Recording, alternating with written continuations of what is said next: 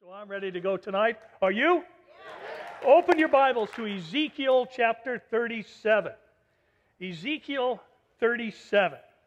Now, our subject is one that would take a series of messages and multiple weeks to cover, but we're going to hit some high points here tonight. If we were going to fully address the issue, and our topic tonight is the war of Ezekiel, and I think most of us who follow prophecy are aware that it is one of the main topics of discussion for those who are studying and students of prophecy, and for good reason. And that is because the events recorded in this series of chapters is happening and seem to be lining up right before our eyes.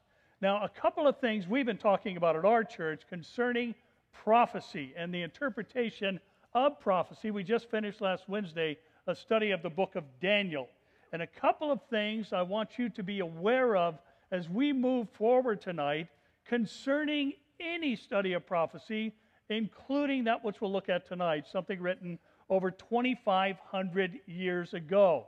Now, I want to give you two things, and I'd like you to jot them down because they'll be helpful for you whenever you approach prophecy and someone's interpretation of it today. Now, what I'm going to say to you is based on what Daniel said or was told at the end of the 4 visions he received, recorded in the book of Daniel. Daniel was told in 12:4, "But you, Daniel, shut up the words and seal the book until when? Until the time of the end. Many shall run to and fro, and knowledge shall increase." Now, I'm not going to go into a lot of detail about what the knowledge increasing actually means, but one thing it definitely means is knowledge of the 4 visions of Daniel would increase in the last days.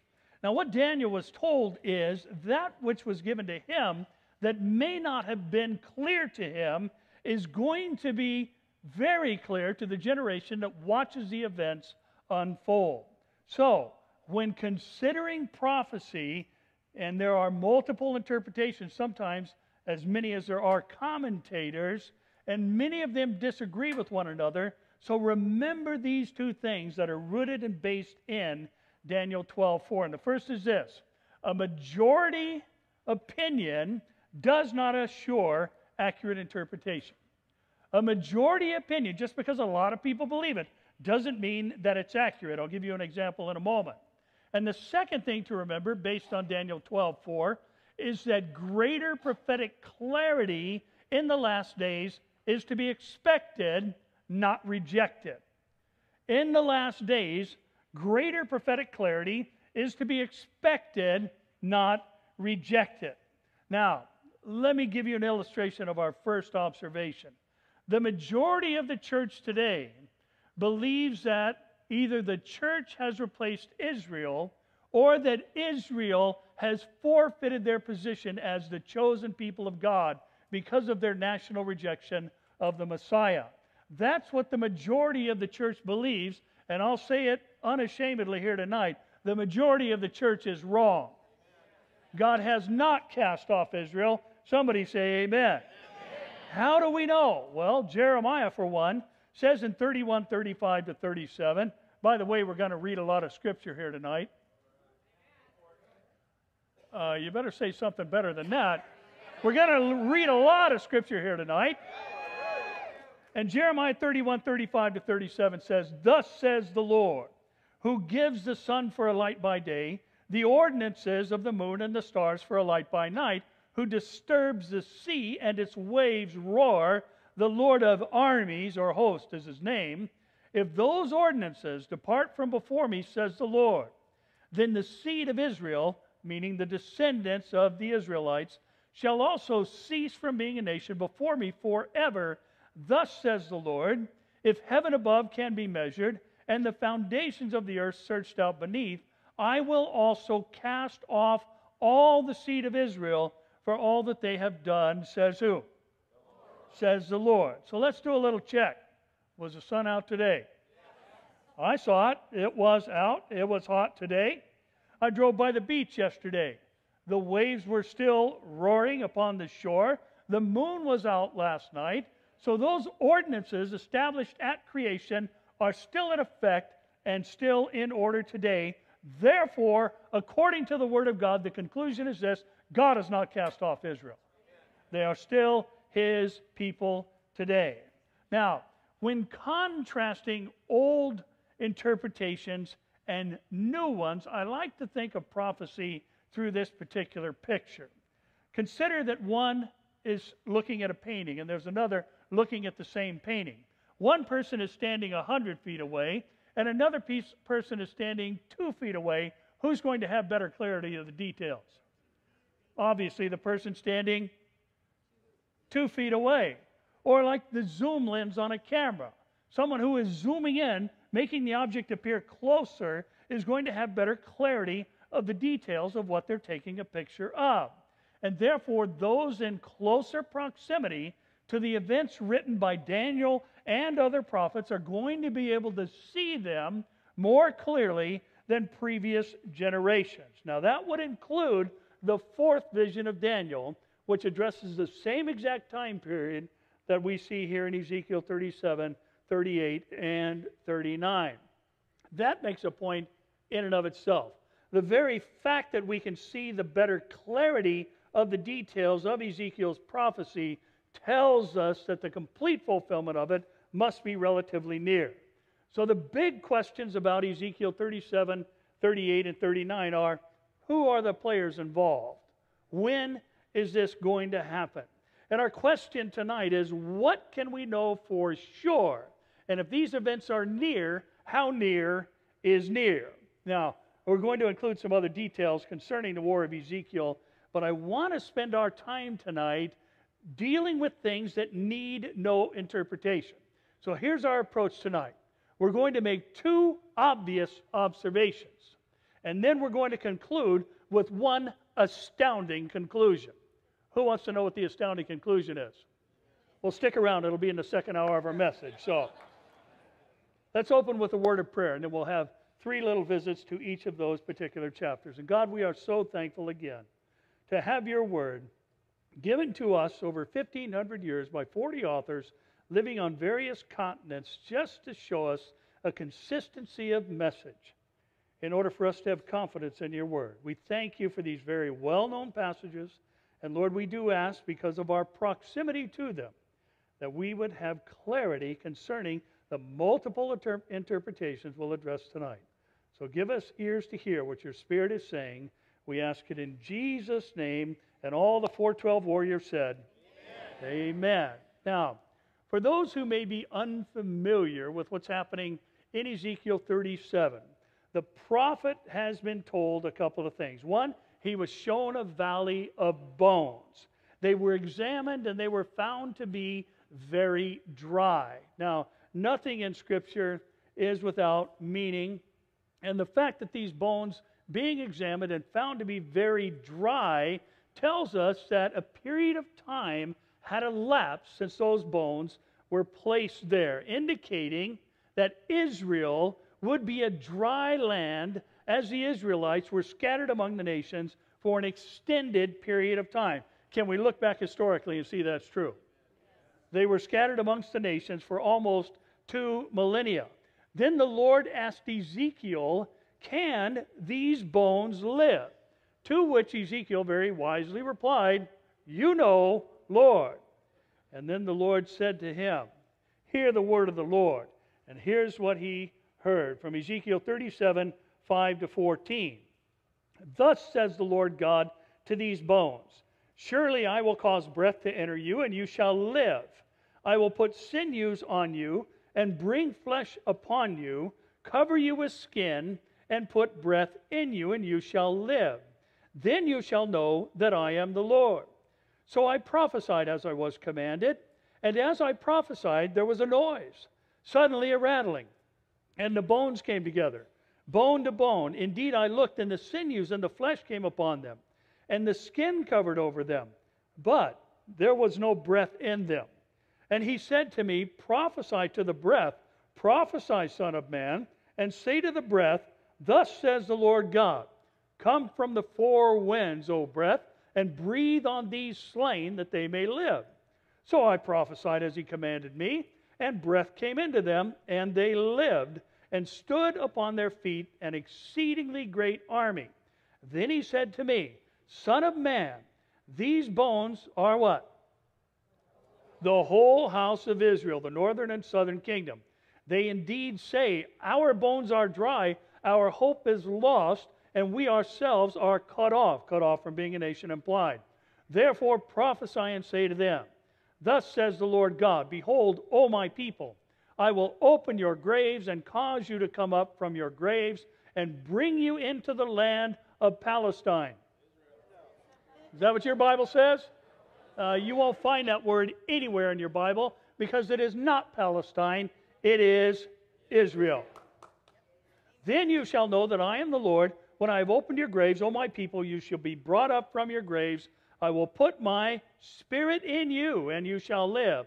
And I will place you in your own land. Then you shall know that I, the Lord, have spoken it and performed it, says the Lord. Now, we need to note, first of all, there's an incremental progression that is presented to us here. First, there's the rattling. Then there's the bones coming together. Then the sinews are put on the bones. Then the flesh. And then finally, after the skin, the breath is added. Now that tells us that there will be a series of events that lead up to Israel being born as a nation in a single day. Now, we do know that the Jews began returning to Israel, making Aliyah, or a return to the land of Israel, back in 1892. And some 50 years later, they became a nation born in a day. And many things happened during that time frame. The Balfour Declaration was written. The breakup of the Ottoman Empire and the dividing up of the Middle East. The San Remo Resolution of 1929. We know that Hitler and the Nazi regime was during that same time period when 6 million Jews were executed simply because of their ethnicity. The dry bones, however, began to gather.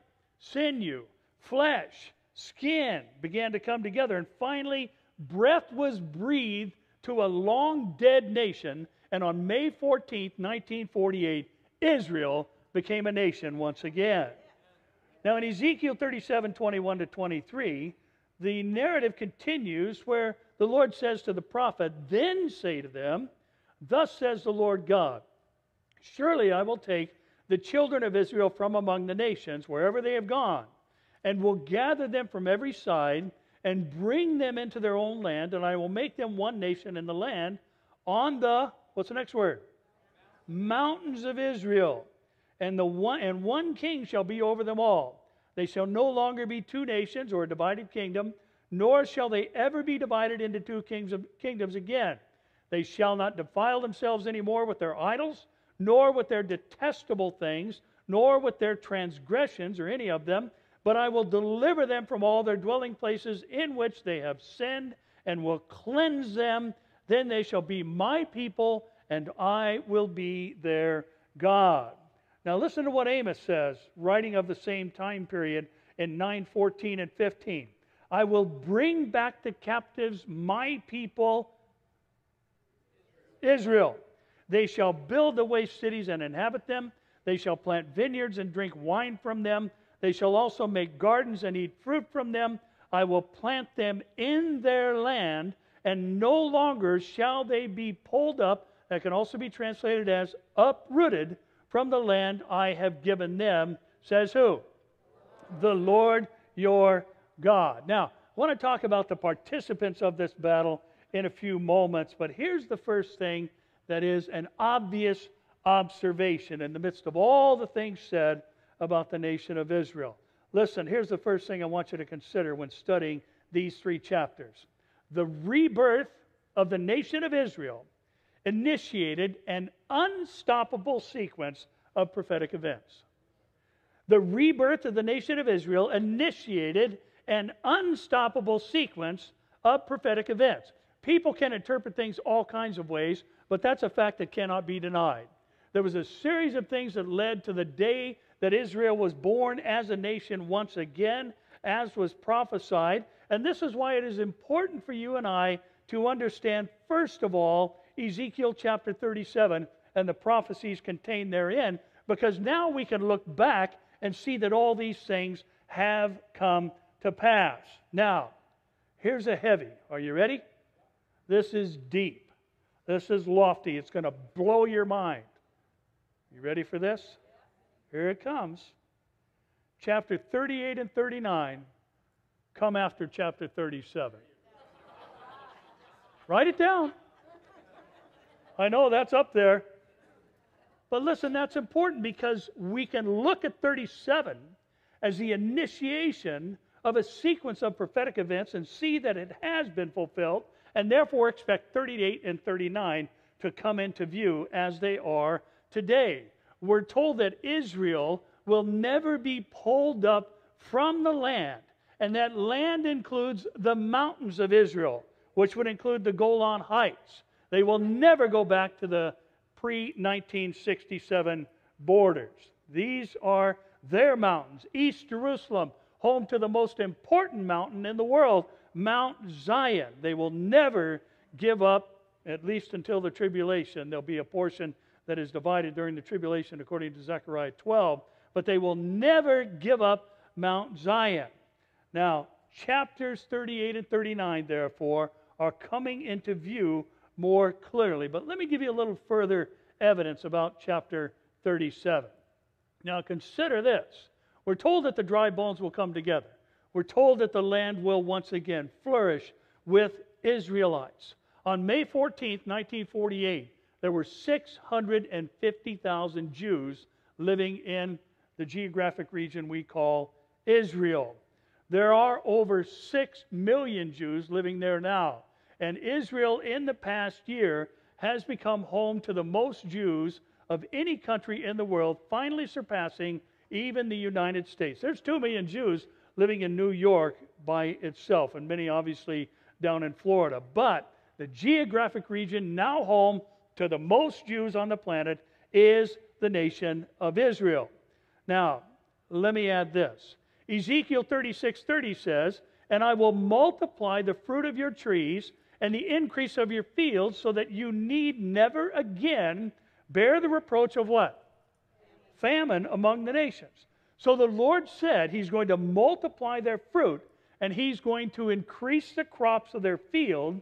And today, Israel is one of the world's leading citrus producers and exporters. Israel today produces oranges, grapefruits, tangerines, the pomelet, which is a hybrid of a grapefruit and a pomelo. And this was developed in Israel.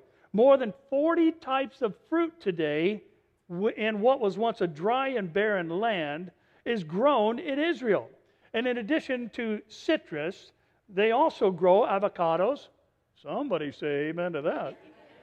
Bananas, apples, cherries, plums, nectarines, grapes, dates, strawberries, prickly pear, persimmon, and loquat. Yum! What's a loquat? It's called a rush orange also. And pomegranates. Now listen, Israel is the world's leading producer. This tiny country, no bigger than San Bernardino County or the state of Rhode Island, is the world's leading producer of loquat, only after the nation of Japan. Now, Isaiah tells us in 35:1, "The wilderness and the wasteland shall be glad for them, and the desert shall rejoice and blossom as the rose." Did you know that Israel today is the 10th largest exporter of cut flowers in the world? Of course you knew that. You guys were talking about that earlier, right? They bring in over $200 million a year to their economy by exporting flowers, and the second largest exported flower from Israel is the rose. The Lord said, "The wilderness and wasteland shall be glad for them, and it will blossom as the rose." Now, the point is this.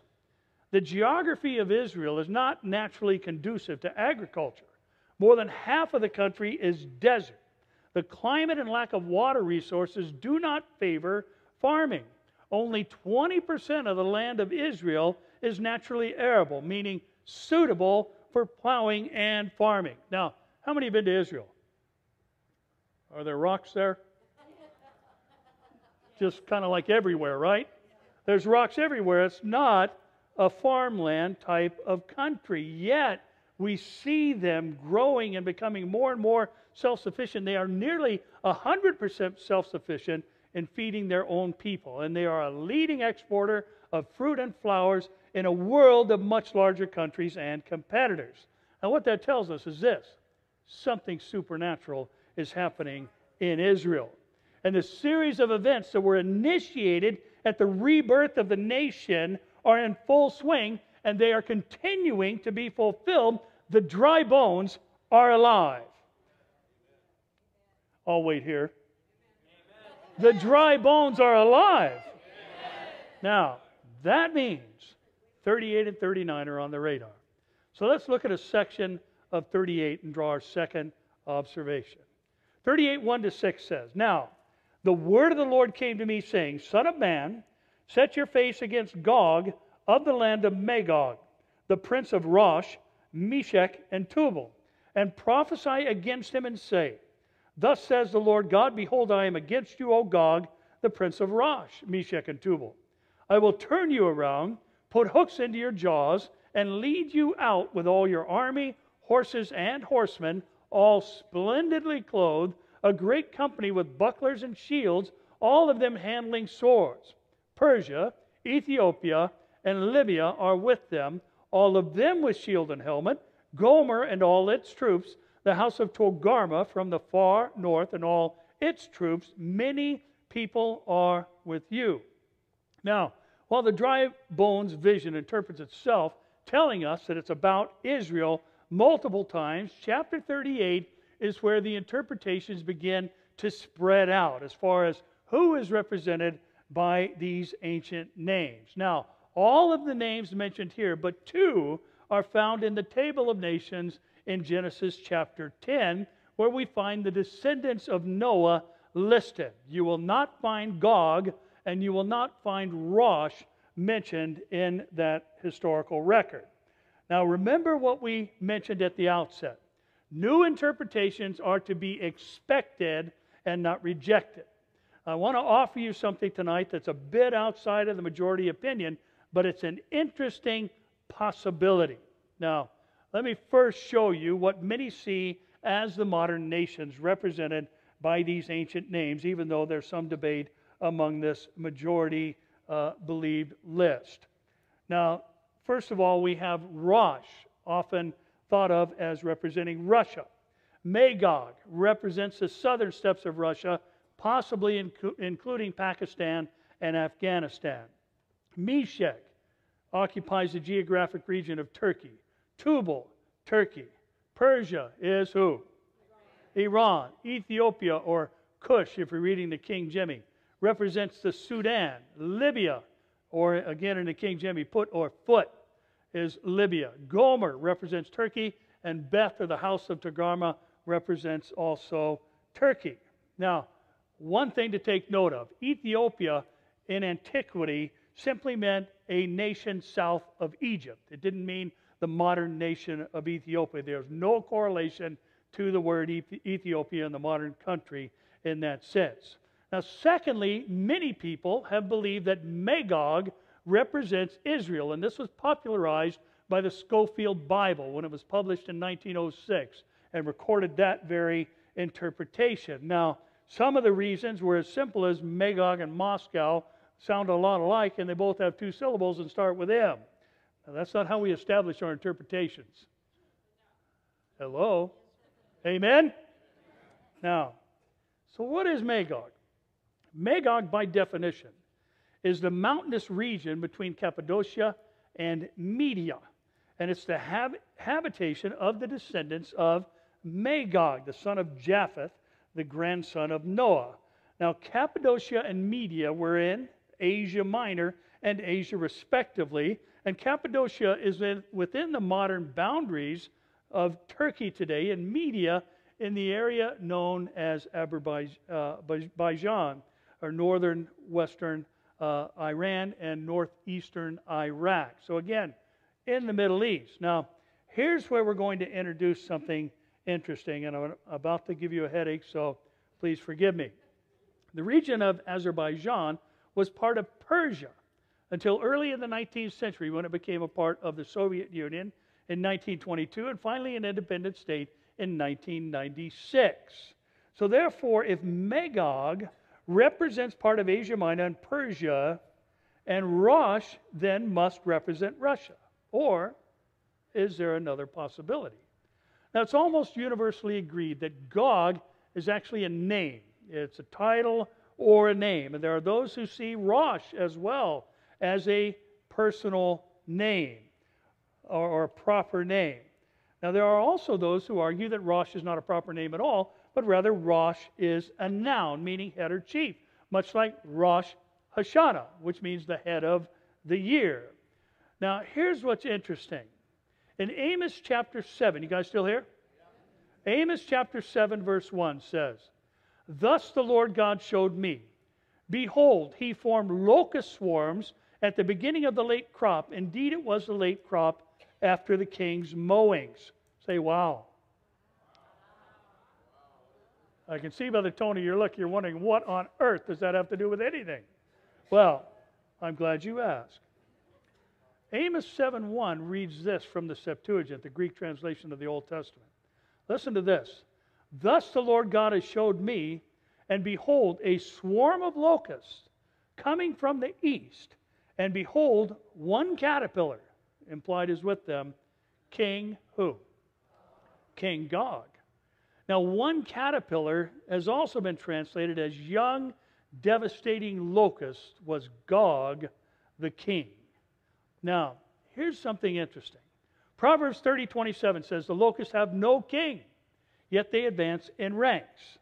Now then in Revelation 9:7-11 we're told the shape of the what? The shape of the locust. Is it up there? The shape of the locust was like horses prepared for battle. On their heads were crowns of something like gold, and their faces were like the faces of men. They had hair like women's hair, and their teeth were like lions' teeth, and they had breastplates like breastplates of iron, and the sound of their wings was like the sound of chariots with many horses running in the battle. They had tails like scorpions, and there were stings in their tails, and their power was to hurt men 5 months. And they had as a king over them the angel of the bottomless pit, whose name in Hebrew is Abaddon, but in Greek he has the name Apollyon. Now, whether you're reading from the Greek or the Hebrew, Apollyon and Abaddon means the destroyer. Who comes to steal, kill, and destroy? Satan, obviously. Now, the insect locusts fly in ranks, but they have no king. The locusts, like horses of Revelation, have a king who is the angel of the bottomless pit, whose name in Hebrew or Greek means destroyer. Now, listen to this. In Daniel chapter 10, 12-13, we're told, "Then he said to me," an angel speaking to Daniel, "Do not fear, Daniel, for from the first day that you set your heart to understand and to humble yourself before your God, your words were heard, and I have come because of your words. But the prince of the kingdom of Persia withstood me 21 days. And behold, Michael, one of the chief princes, came to help me, for I had been left alone there with the kings of Persia." Now, remember what Rosh means as a noun? Rosh Hashanah, Rosh means what? Head. The word prince here means head person, telling us that there are fallen angels who have assignments over different countries around the world that seek to hinder or hamper the people of God. Daniel prayed his prayer. The answer to it was hindered even though it was sent out at the day and time that he prayed it. These kings of Persia hindered the answer. Michael, one of the chief princes, had to come to assist, and therefore the answer was received. So, here's what I find curious about solving the debate of Gog, prince of Rosh, Meshech, and Tubal. If we were to read this directly from the Greek text, and if we were to make the assumption or interpretation that Rosh is not a proper name, but that Rosh is a noun, Ezekiel 38:1 would say this: "Now the word of the Lord came to me, saying, Son of man, set your face against Gog, the land of Magog, ruler head of Meshech and Tubal." Did you catch that? Son of man, set your face against Gog of the land of Magog, ruler head of Meshech and Tubal. Now, let's add this, and then we'll address what we know for sure. In Revelation 20, verse 7, we're told after the millennium, after the 1,000 years have expired, Satan will be released from his prison and go out to deceive the nations which are in the four corners of the earth, Gog and Magog, to gather them together to battle, whose number is as the sand of the sea. Now again, some say, well, Gog and Magog is simply a figure of speech for anyone who is opposed to the will and purposes of God, much like people would use Armageddon to describe something catastrophic. Now, I believe it is possible that Gog is actually a fallen angel that is assigned to the region of Asia Minor and Persia, and therefore he could be present at the end of the millennial reign of Christ on earth. Now, he would therefore lead the earth dwellers, represented by Magog, against the Lord and suffer another crushing defeat.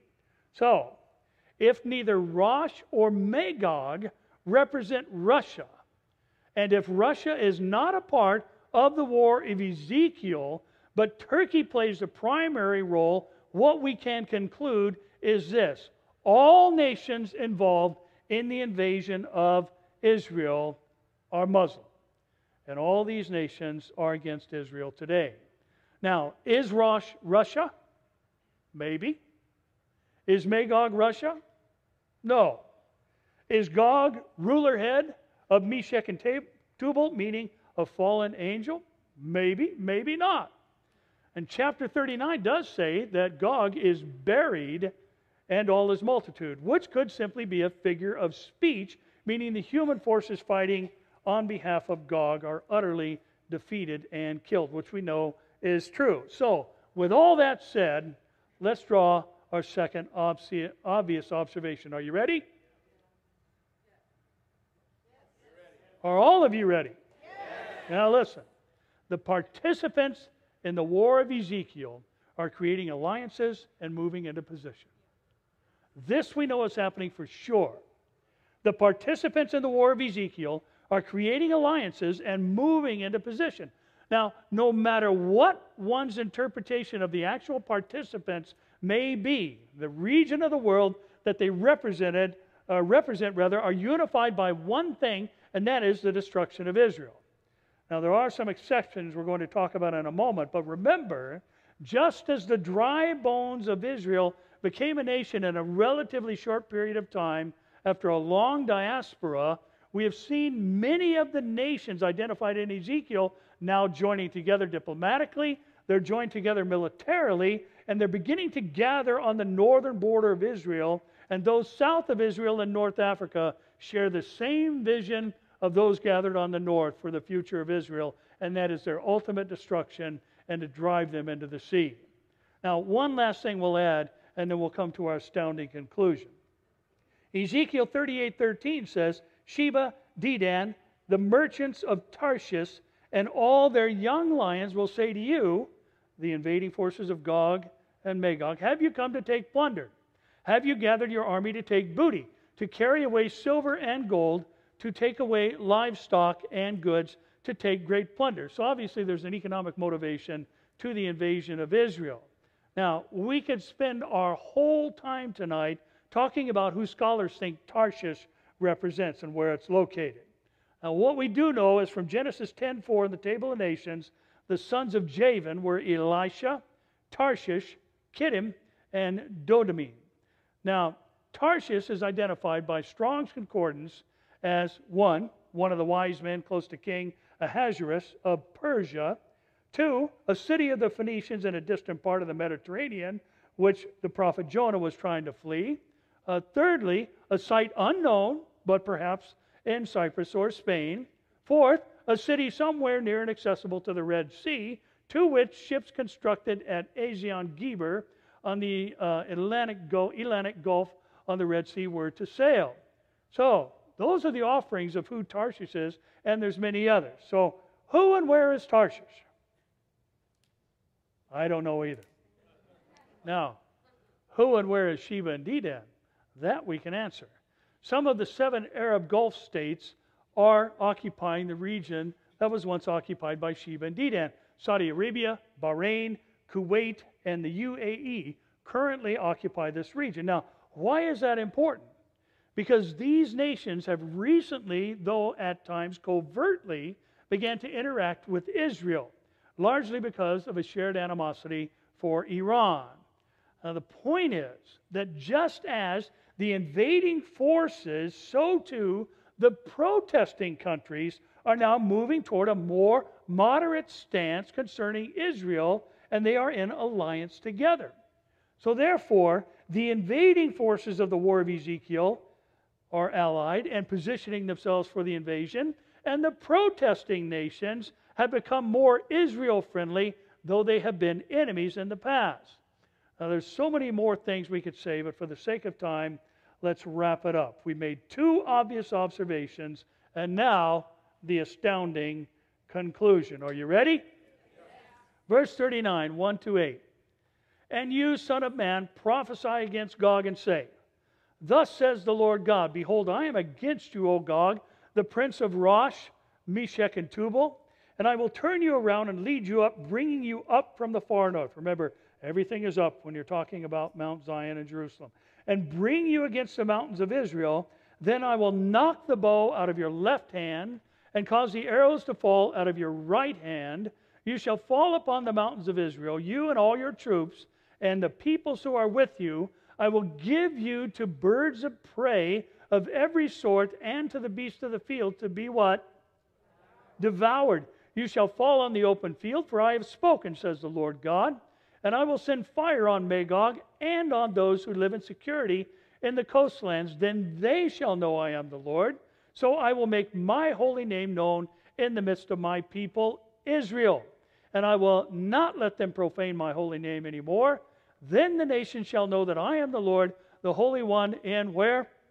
Israel. Surely it is coming, and it shall be done, says the Lord God. This is the day of which I have spoken. Now, the chapter goes on to tell us that they will burn the weapons of the invading armies for 7 years, and for 7 months they will be burying the dead while the birds and the beasts feast on the carnage in the aftermath. Then after that we read this. Now here's another lengthy read, but hang on.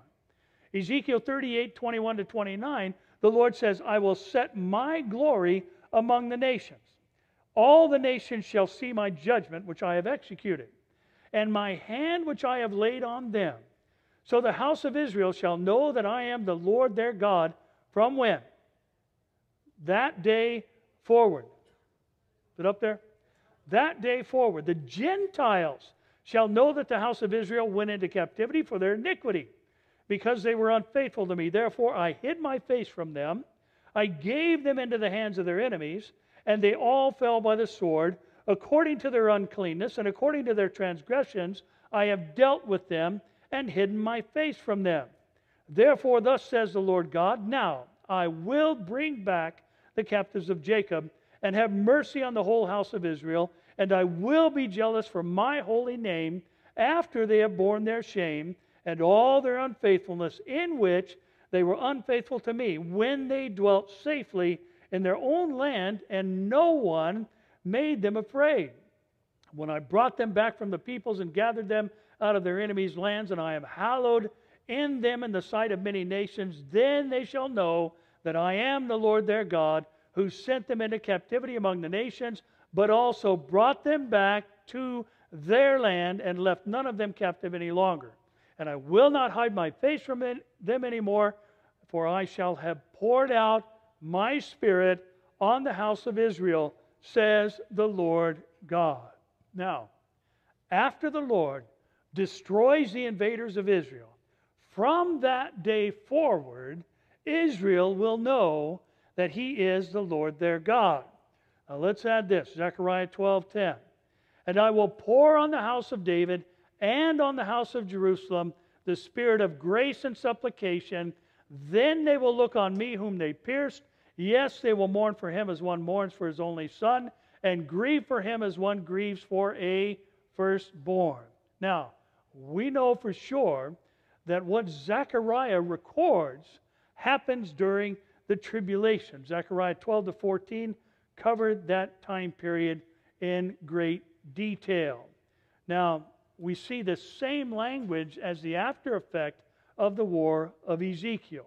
Now, with this combined with the cataclysmic wrath of God that is displayed against the invading armies, which is something that is specific to the 70th week of Daniel and in part to the great and terrible day of the Lord, this in my mind places the war of Ezekiel inside the tribulation period. I believe early on. It is very likely what aids the Antichrist rise to power. Now, some say the aftermath of taking 7 months to bury the dead by men regularly employed to do so implies a nuclear event. Now, actually, we're told what happens, and we're told what happens specifically. And I will say this: God doesn't need puny man's help. Amen? He can handle Israel's enemies. As a matter of fact, he does quite handily. If we back up into 38 for a moment and look at 18 to 23, we're told it will come to pass at the same time when Gog comes against the land of Israel, says the Lord, that my fury will show in my face. For in my jealousy and in the fire of my wrath I have spoken. Surely in that day there shall be a great earthquake in the land of Israel, so that the fish of the sea, the birds of the heavens, the beasts of the fields, all creeping things that creep on the earth, and all men who are on the face of the earth shall shake at my presence. The mountains shall be thrown down, the steep places shall fall, and every wall shall fall to the ground. I will call for a sword against who? Gog throughout all my mountains, says the Lord God. Every man's sword will be against his brother, and I will bring him to judgment with pestilence and bloodshed. Then God says, I will rain down on him being Gog, on his troops, and on the many peoples who were with him, flooding rain, great hailstones, fire, and brimstone. Thus I will magnify who? Myself, and sanctify who? Myself, and I will be known in the eyes of many nations. Then they shall know that I am the Lord. Do you see anything about a nuclear exchange there? I didn't see anything either. Now, the fact is, what we do see is the Lord says over and over, I will, I will, I will. And guess what? He will. Now, think about this. If this happens early in the tribulation, if 5/6 of the invading armies are destroyed by these cataclysmic wrath of God types of events, and it takes 7 months to bury the dead, and 7 years they use the weapons for fuel and burn them, do you think there at that time would be any international arguments about the Jews rebuilding a temple on the Temple Mount? I don't think anybody's going to protest, do you? Now, here we go. We finally made it after a myriad of verses. Did you guys survive? Here comes an astounding conclusion. Now listen, from all these things that we read, what we know for sure is this. If the war of Ezekiel is on the horizon, Jesus must be coming soon. Amen? If the war of Ezekiel is on the horizon, Jesus must be coming soon. Listen, if the rebirth of the nation of Israel initiated a sequence of unstoppable prophetic events, and if the participants of the Ezekiel war are aligning and positioning themselves, and if the protestants of the Ezekiel war are aligning and positioning themselves, and if they are gathering in the geographic regions the Bible says they would gather in, and the evidence seems to indicate that the war happens inside the tribulation period, as evidenced by the cataclysmic wrath of God poured out on these invading forces, then that can only mean Jesus is coming soon. Because 1 Thessalonians 5:9 says, God did not appoint us to wrath, but to obtain salvation through our Lord Jesus Christ. Revelation 6:17 says, for the great day of his wrath has come, and who is able to stand? The implied answer is obviously no one. Now listen tonight. All the twists and turns, all the things we threw out, all the possible interpretations, those that are more probable than others, whoever Rosh is, whoever Gog is, no matter where Tarshish is or who they represent, the fact is that the time of God's wrath that comes on the whole world is a time the church does not have an appointment with. So, let me say it again. Jesus must be coming soon.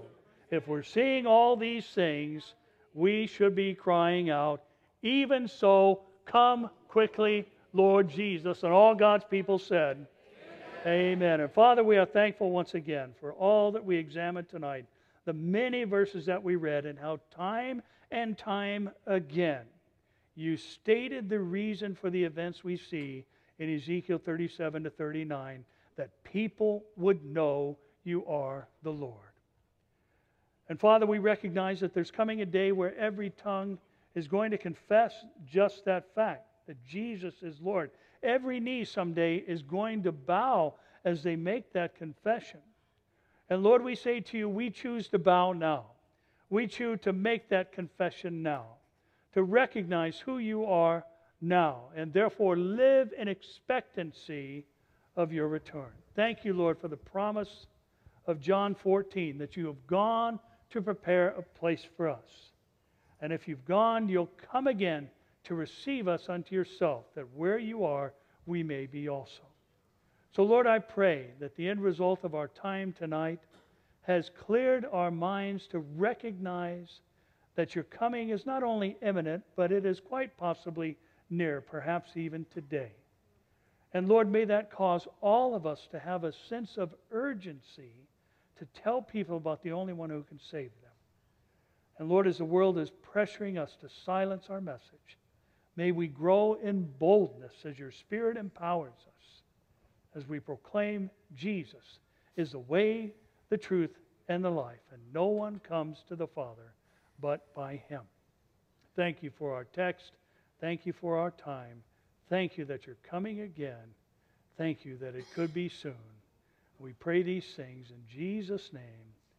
And all God's people said, Amen. Amen. Now listen, we read a lot of verses tonight. Sorry, Craig. But we did so for a reason. Because Isaiah 55:11 says the Word of God does not return void. It will accomplish the purpose for which it was sent. What was the purpose of our time together tonight? Over and over and over and over and over and over and over and over. Did I say over and over? Over and over we heard, so that the people will know that He is the Lord. All these incredible things that have been fulfilled, that we've had the privilege to look at and understand. Things in the past, things that are in the near future, remind us once again that our God is sovereign, He is omniscient, He is omnipotent, and no one can stop Him. Somebody say, Amen.